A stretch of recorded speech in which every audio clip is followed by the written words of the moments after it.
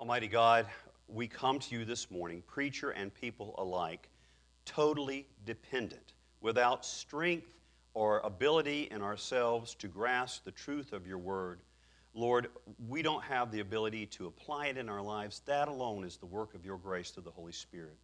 Lord, please fill me now with the Spirit of God, grace upon grace, that I might tenderly proclaim the gospel, Lord. I pray for a tender heart for your people. I pray for clarity. I pray for understanding for all of us as we drink now from the fountain of the Word of God. We ask it in Jesus' name. Amen. You may be seated. Those are some cheerful readings from the Bible this morning. This morning, I want our time in God's Word to do three things. First of all, I want it to bring clarity. This is my goal personally. I want it to bring clarity. I think we need to hear a word of correction. And most of all, I want the emphasis to fall on the proclamation of good news. Now, you need to know that this summer we are in a sermon series on Christian anthropology. Now, it doesn't sound exciting to many of us, but in other words, we're answering the question, what does the Bible say? What does the Bible say that it means to be a human being? What is the story that we are believing about what it means to be a human being? Now, to some people that sounds kind of esoteric, kind of elevated. You know, we came here to hear the Bible preached and to talk about Jesus. We didn't come to take a college course, thank you very much. But friends, the whole reason that we are talking about this is because all of the issues that are roiling our culture right now, the things that are igniting protests and divisions and the seething animosity in our society that's devouring our social order, are all ultimately about what it means to be a human being. Issues of the value of human life. What does race mean?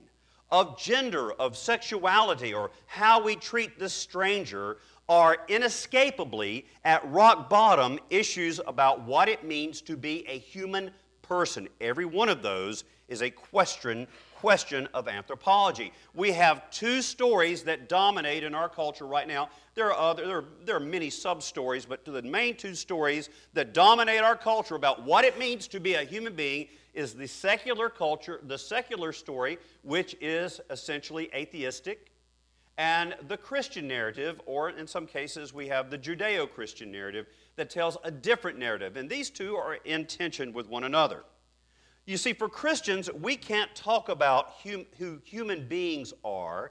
We can't talk about who human beings are without talking about who God is. Right at the beginning of the biblical story of humanity, here's what we hear. Then God said, this is Genesis 1:26, then God said, let us make man in our image after our likeness. So God created man in His own image. In the image of God, He created him. Male and female, He created them. So if humanity is created in the image of God, right, then theology, what we say is true about God, and anthropology, what we say is true about being a human being, are two indivisible, intertwined topics. Not everybody has that in their narrative. We are created in the image of God. That directly links anthropology and theology. We cannot escape talking about who God is without talking about who human beings are. And God ups the ante of His intertwined relationship with humanity when God literally takes on human flesh, literally becomes a human being, a man in Jesus Christ. We call this the incarnation, and it's clearly taught in Scripture. Since Jesus is truly God, we believe that Jesus is God. And since He reveals what it means to be God. If He's truly God, if you see Jesus, Jesus says in John's Gospel, if you have seen me, you have seen the Father. That's right. But also because He is truly human, Jesus is likewise the fullest revelation of what it means to be a human being. He is perfect God and perfect human. As the God-man, Jesus reveals that God's purpose for His human creation is that we are to be conformed to the image of Christ, united to God in Christ, and fully drawn and completely enter into the life of God, into the ecstatic joy, into the love, into the fullness, all that is of God. He wants to pull us into the life of the Holy Trinity. That's God's ultimate purpose for us. God's purpose was to exalt. This is so important because a lot of people think that we have a low view of what it means to be a person. But God's ultimate purpose was to exalt and glorify His human creation because God Himself is glorified in this. St. Irenaeus says it well. The glory of God is the human fully alive. The glory of God is the human fully alive. Why is that? Because God's image is stamped on us, and when we live into our full humanity, God receives glory because His image is revealed on the earth. But, Houston, we have a problem.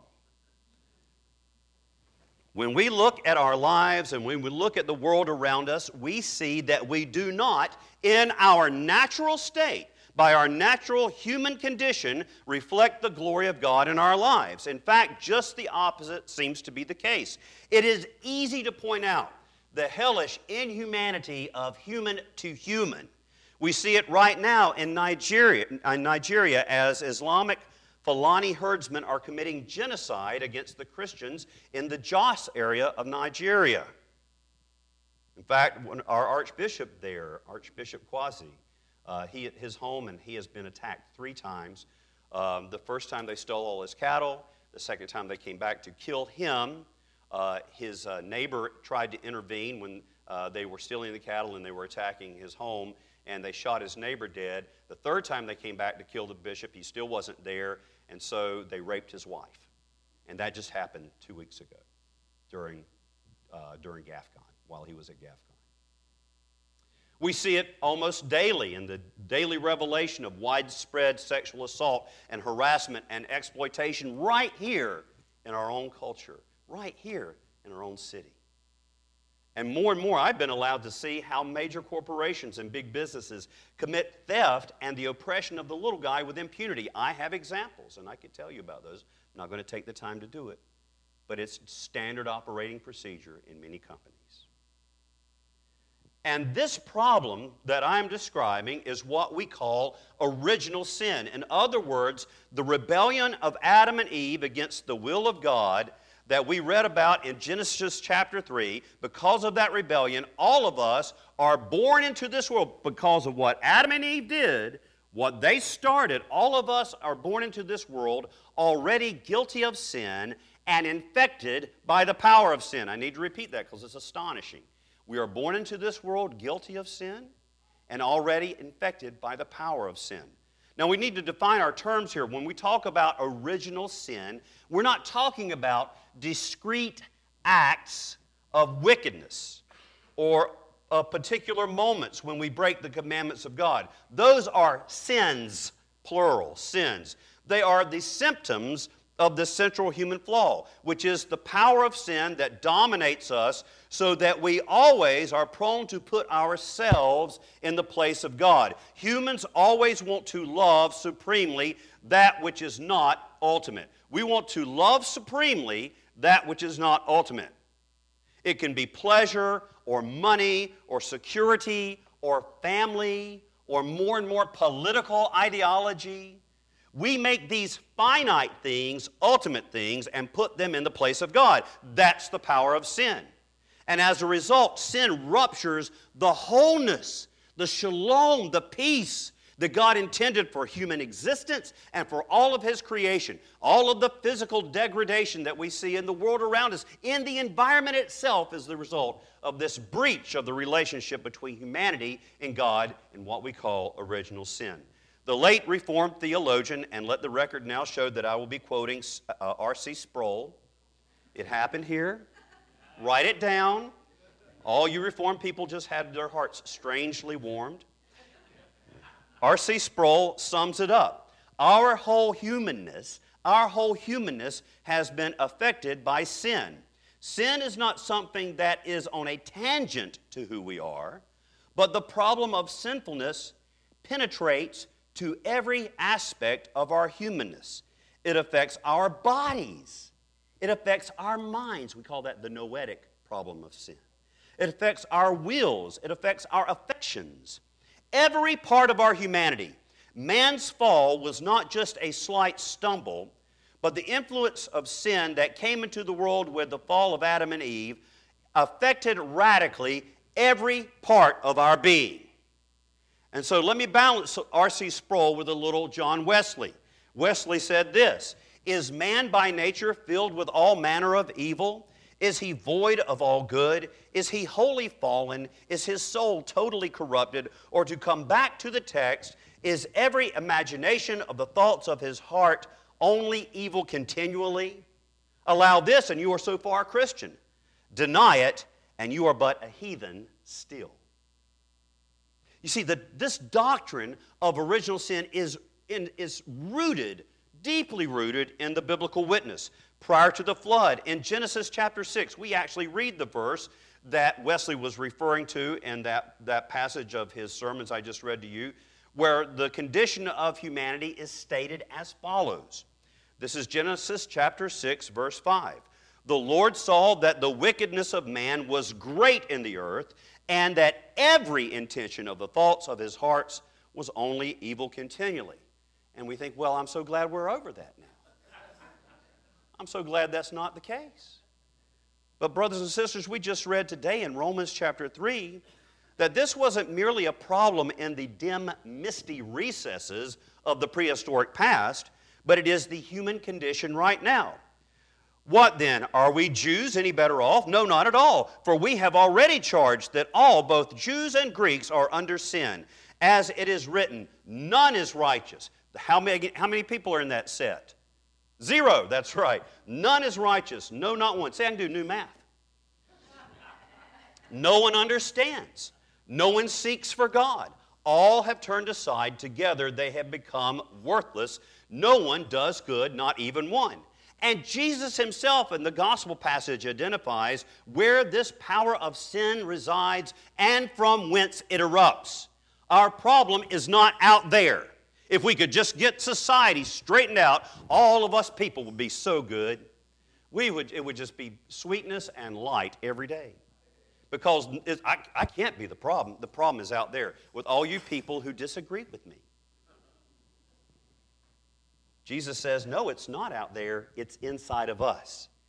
Mark chapter 7, verse 20, "And Jesus said, what comes out of a person is what defiles him.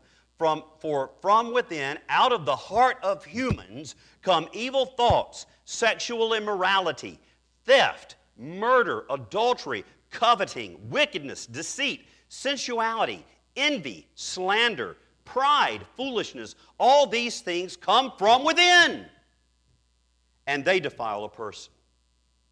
So the Bible clearly teaches that all of us come into this world already predisposed to rebel against God and to serve ourselves in destructive ways that harm us, that harm our neighbors, and that destroy God's good creation. None of us are just, well, he's basically a good person. None of us are naturally good people. If you think we are, you don't believe this scripture that I just read. We don't have a good heart. Oh, he's got a good heart. We usually say somebody has a good heart when? Right after they've done something horrible. But he's got a good heart. He did run over all those people, but he's got a good heart. The scripture teaches in Jeremiah 17, the heart is deceitful above all things. So don't trust your heart. Don't go with your heart. It's deceitful above all things and desperately wicked. Who can know it? And for my point of evidence to support this assertion, I simply submit the last 6,000 years of recorded human history right up to 5 minutes ago. I rest my case. Now that was the clarity bit. But I want you to understand why this doctrine is critical to our understanding of the human condition and why, paradoxically, it's really why when we hear the bad news about our sinfulness, it's actually good news. But to get there, we have to have a moment of correction. We need a little course correction. First of all, we need to recognize this. It is likely that if we bore down to our most inmost thoughts, most of us in this room right now do not believe the doctrine of original sin. Or if you want to use, the T in tulip, total depravity. Here's how you can tell that you do not accept this point of anthropology, Christian anthropology. If you justify, listen carefully, if you justify your own disordered desires and affections or behaviors, in other words, if Ben Sharp justifies his own disordered desires, affections, and behaviors, or what is probably even more likely, if we justify the disordered affections, and sinful behaviors of others, particularly the ones we love, by saying, well, God made them that way, and God don't make no junk. God made me that way, and God don't make no junk. You are at that moment denying the doctrine of original sin. In other words, brothers and sisters, when it comes to sin, we are all born that way. We are all born that way. The way we come into this world, the way that we are born, is not the way God intended us to be. The power of sin that began with our first parents warps us so that we naturally want to do what is contrary to God's what is contrary to God's original intention for His human creation. We naturally want to do what is contrary to God's original good intention for His human creation. Apart from Jesus Christ, apart from God's grace and the Holy Spirit, apart from Christ, our earnestly and sincerely felt, apparently natural desires are wrong. Wow.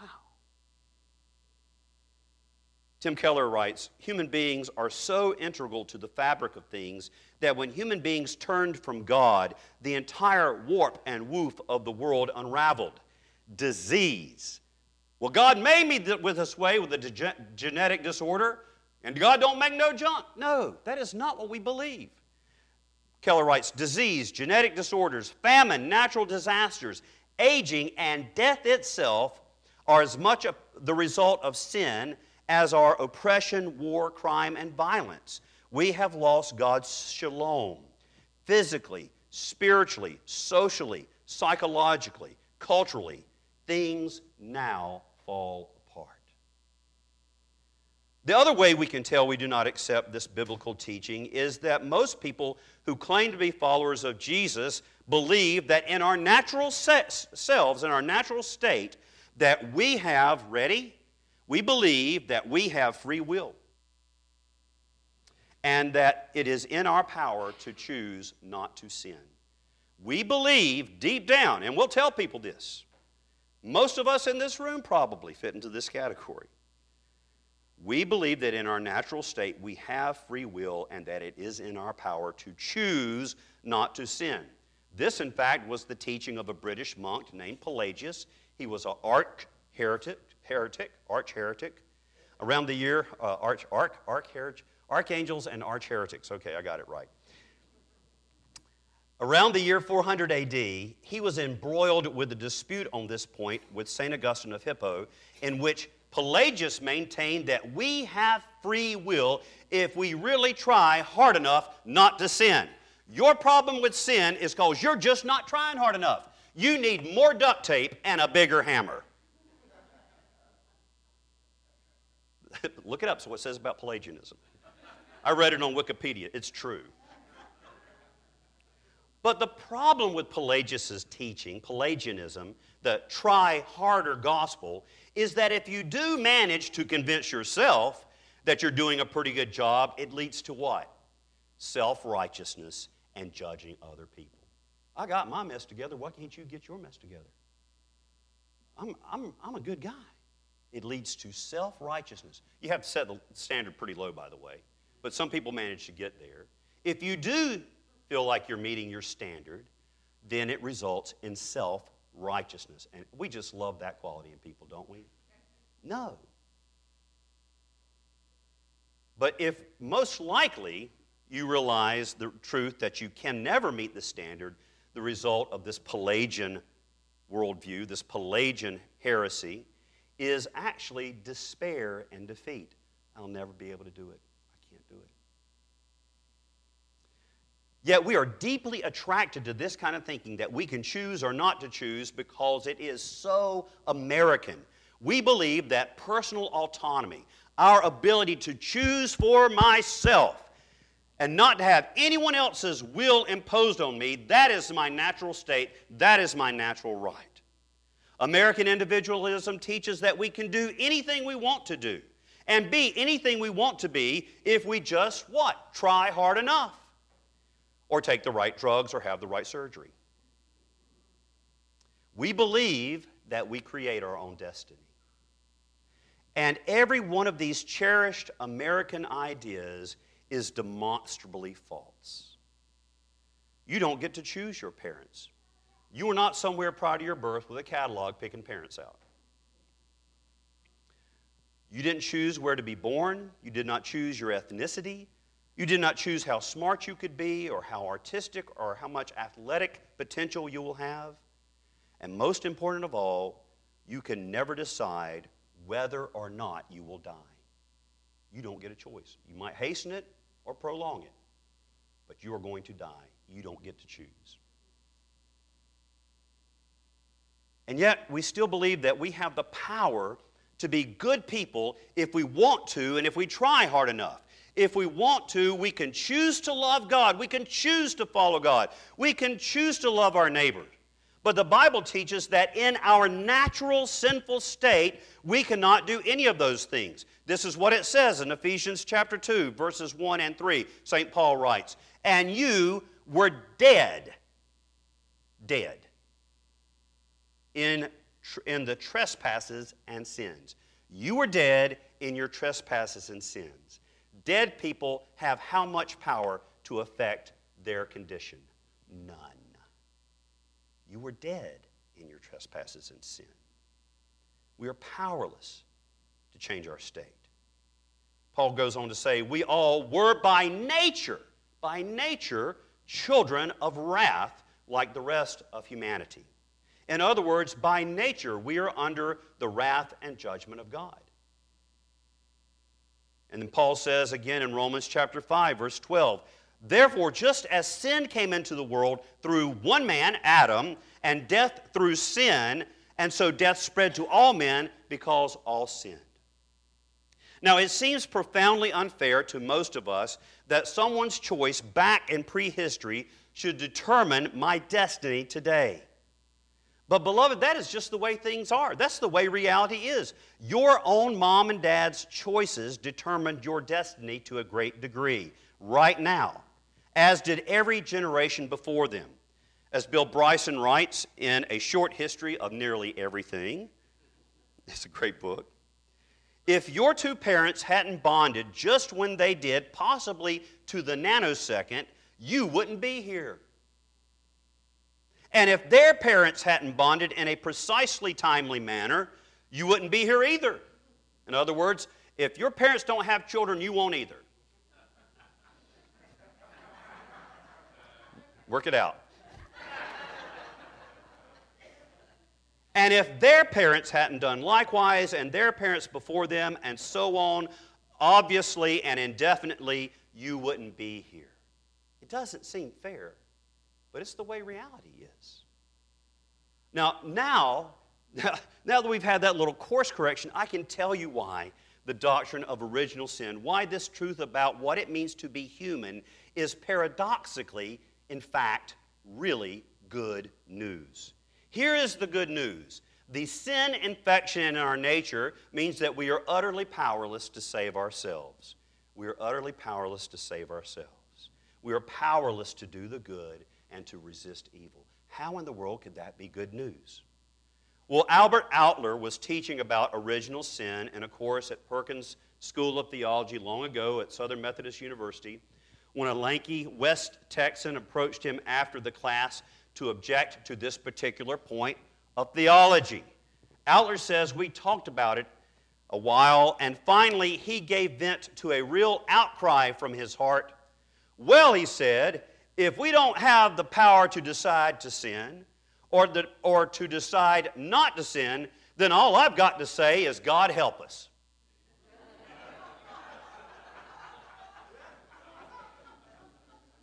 Outler said he had inadvertently stumbled into orthodoxy. God help us indeed. You see, that's why we call Jesus Savior and not advisor. We don't need advice. We need somebody to come and get our dead, sorry rear ends and pull us out of Sheol and put life and the Holy Spirit into us and give us the power to live a godly life. We can't do it. Dead people can't fix themselves. I love that icon of the resurrection. It's the anastasis icon. It's actually Christ's descent into hell. And he's standing there in glory with what's called the mandala around him. It's like a big giant halo and all powerful and risen. And he's got Adam by one hand and Eve by the other hand, and they're halfway in and out of their grave, and he's yanking them out of the grave because they were dead. And they needed a Savior and not somebody to tell them, hey, stop being so dead. You need to try harder.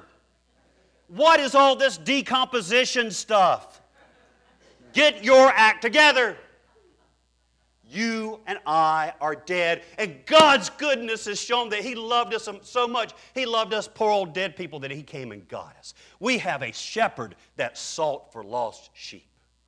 We didn't want to get found. That's the thing about lost sheep. They don't know they're lost and they're not interested in getting found.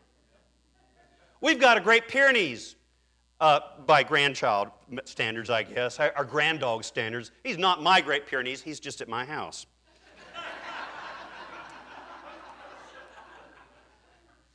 He's not a sheep, but he's supposed to be a sheepdog. And I can tell you this, if I let him out of the gate, he is gone. And he's happy to be lost. You know, I need to put some sort of radar detector on him or something to make him more visible. And that's exactly how we are. The gate was open and we're gone and happy to be lost. We don't need an advisor. We need a Savior. The gospel is not advice to help bad people become good. It is the proclamation, God's declaration, that God has come to make dead people, people who are slaves by nature to sin, alive and free and fully human. Romans chapter 5, verse 6 and following, you see, at just the right time, while we were still powerless, Christ died for the ungodly. Very rarely will anyone die for a righteous person, though for a good person, someone might possibly dare to die. But God demonstrates His own love for us in this. While we were still rebel sinners, Christ died for us. God's great love.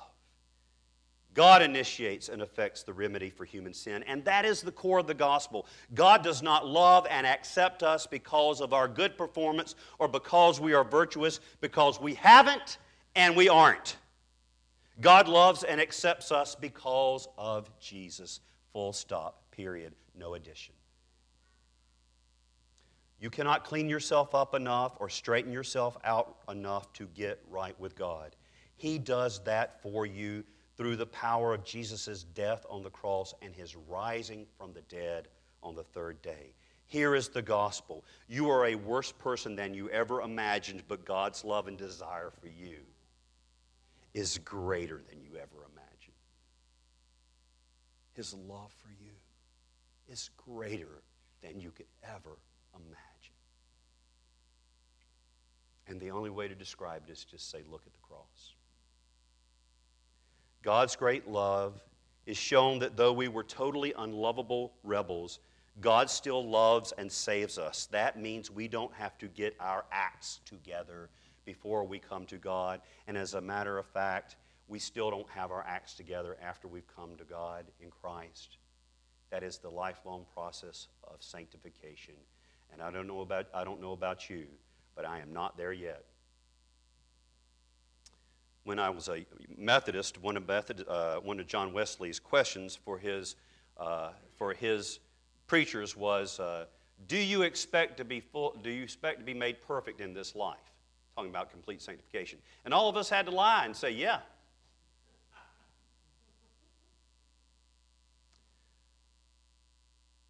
Little by little, day by day, and it's the work of God. Alan Jacob writes that, strangely, the Christian emphasis on the universal depravity of human nature, seen by so many as an insult to human dignity, is curiously liberating. I once heard a preacher encourage his listeners to begin a prayer with the following words, "Lord, I am the failure that you always knew I would be." The biblical emphasis on original sin and the consequent absolute dependence of every one of us on the grace of God gives hope to the waverer, the backslider, the slacker, the putz, the schlemiel. Alan Jacobs, I don't know what a schlemiel is. We're all in the same boat as Mr. Holier Than Thou over there. Saved only by grace. Only by grace. Only by grace. And brothers and sisters, that is good news. In the name of the Father, and of the Son, and of the Holy Spirit. Amen.